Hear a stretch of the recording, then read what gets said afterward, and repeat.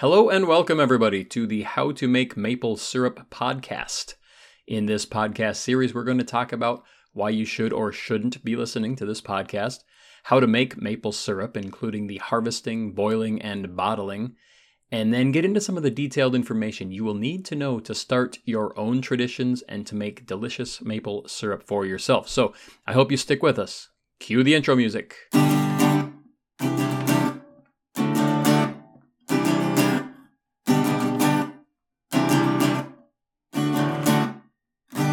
Okay, I want to start by telling you a story, and this is a story from when I was a little kid.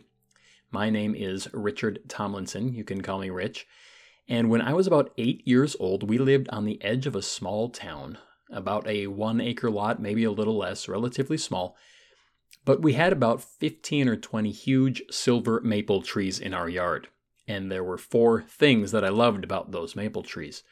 The first was that we had a zip line. It was about 20 feet long. It wasn't very long, but we would spend hours and hours as kids, myself and my brothers and my little sister, zipping along that zip line between 2 of these silver maple trees. Another thing we had was a tree fort that was built in one of these large silver maple trees. Number 3, raking huge piles of leaves in the fall and jumping in these leaves and playing in these leaves and then getting little bits of leaves into your eye and running into the house screaming because you need to get that out.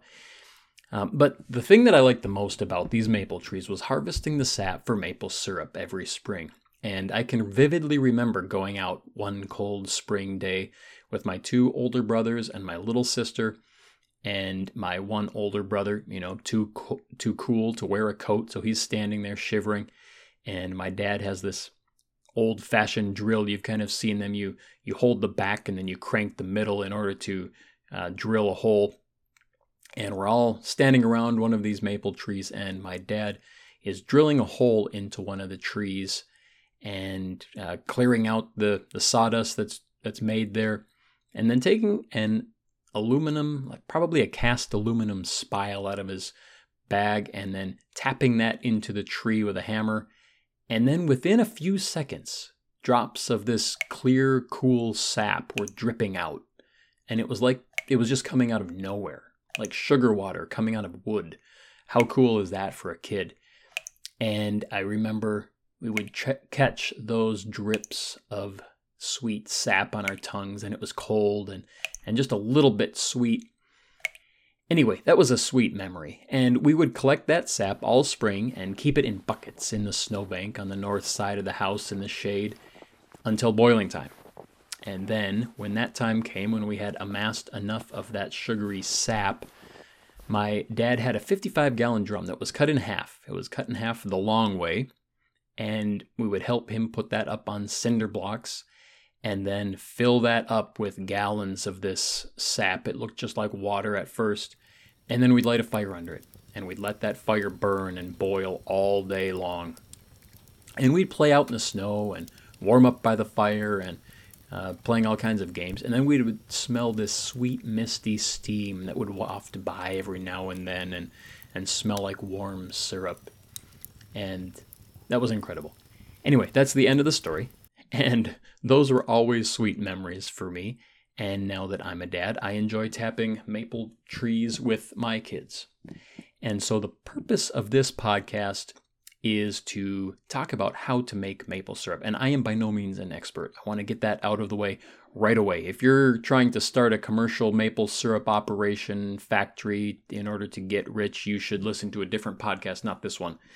But I have done this for many years as a kid, helping my folks, and now as an adult with my kids helping me.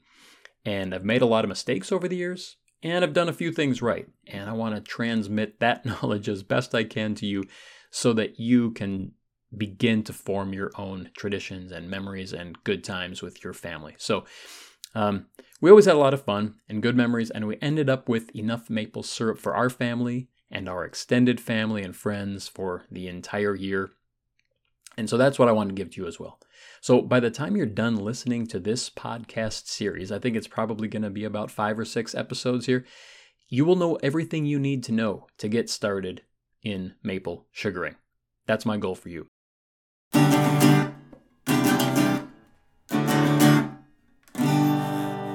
So, before we begin, I just want to go through a little bit of the history of maple syrup. Not too much time here, but the indigenous people living in northeastern North America were the first groups known to have produced maple syrup and maple sugar. And, there's various legends that exist around how this first started, but one of the most popular ones involves maple sap being used in place of water in order to cook venison that was then served to the chief. And these indigenous tribes developed rituals around sugar making, celebrating the sugar moon, that's the first full moon of spring, with a maple dance. And another interesting thing was that the Algonquin Indian tribe recognized maple sap as a source of energy and nutrition. And at the beginning of the spring thaw, they would harvest the sap by making V-shaped incisions in the tree trunks and then insert a bit of a reed to run the sap into buckets. And often these buckets were made from birch bark.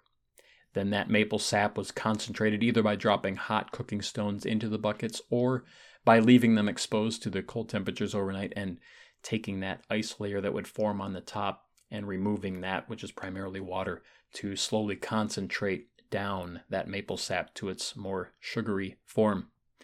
So anyway, that's a bit about the history of maple syrup. In the second episode that we're going to have next, we'll be getting into the specifics of exactly how to tap trees for maple syrup. I'll go through the supplies that you need, the supplies that I use, and then we'll go through the exact process that I use to harvest sap. In episode 3, we'll talk about how to perform the boiling step, including how long it takes, how much it's going to cost, things you need, whether you should use a wood fire, propane, that kind of thing. Episode 4 will be spent talking about how to perfect the finishing boil and doing the bottling. I dedicate an entire episode to this because it is arguably the trickiest part to get just right. But it doesn't have to be.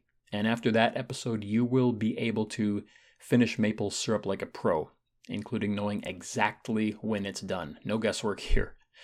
Finally, in episode 5, I'll give you a really quick way that you can try out making maple syrup on your own using a Bic pen, some wire, and a milk jug, and then your own kitchen. Oh yes, we're going to go full MacGyver on this thing. So as long as you have access to at least one maple tree, I'm going to give you a way that you can try out the process of making maple syrup yourself at virtually no cost. And then you can maybe make enough maple syrup for 1 or 2 pancakes. And I'm pretty sure after you taste that syrup that you have made by yourself with your own maple tree and your own hands, you will be hooked. So don't listen to this series of podcasts if you don't want to get addicted.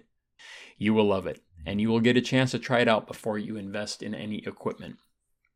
After that, I'm going to go through what it costs me when I got started, what equipment I use.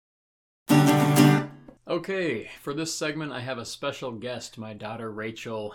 And Rachel, can you tell us a little bit about what you like about collecting and making maple syrup? Well, one of the things is just everyone has a job and everyone does it, and when they do, everything just goes really smoothly, and yeah. So what are some of your favorite memories from the past year, say, of just some of the steps that we go through when we're making the syrup?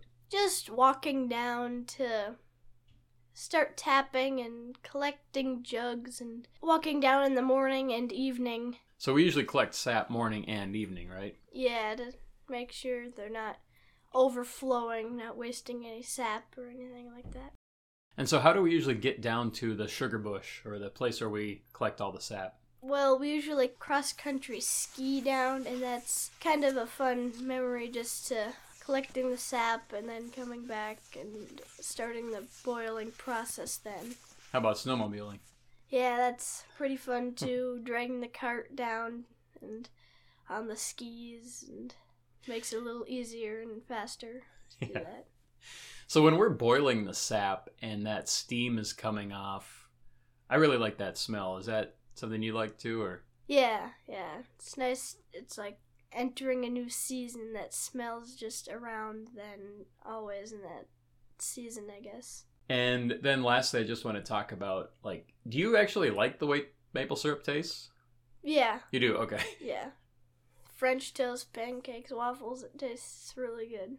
Do you prefer the 100% pure maple syrup we make or the store-bought variety? I like the maple syrup we make. It's You hesitated. They're both good. Yeah. But I do like you like the stuff we make. Yeah, it's pretty good. And knowing you made it, it makes you feel good. Yeah, you saw that go all the way from sap all the way to syrup. Yeah, and when you taste it when it's sap and then you taste it when it's syrup, it's kind of cool to see the transformation all just boiling and everything. So, Yeah, I agree. Well, thanks for joining us, and we'll head back to our regular segment now. Thanks, Rachel. bye. So, please stay tuned and check out the next episode. I would love it if you would subscribe to this podcast and leave a review from wherever you download your podcasts from. It would really help to get the word out, and I would be ever so appreciative and thankful to you for doing that. Thank you so much, and we will talk to you next time.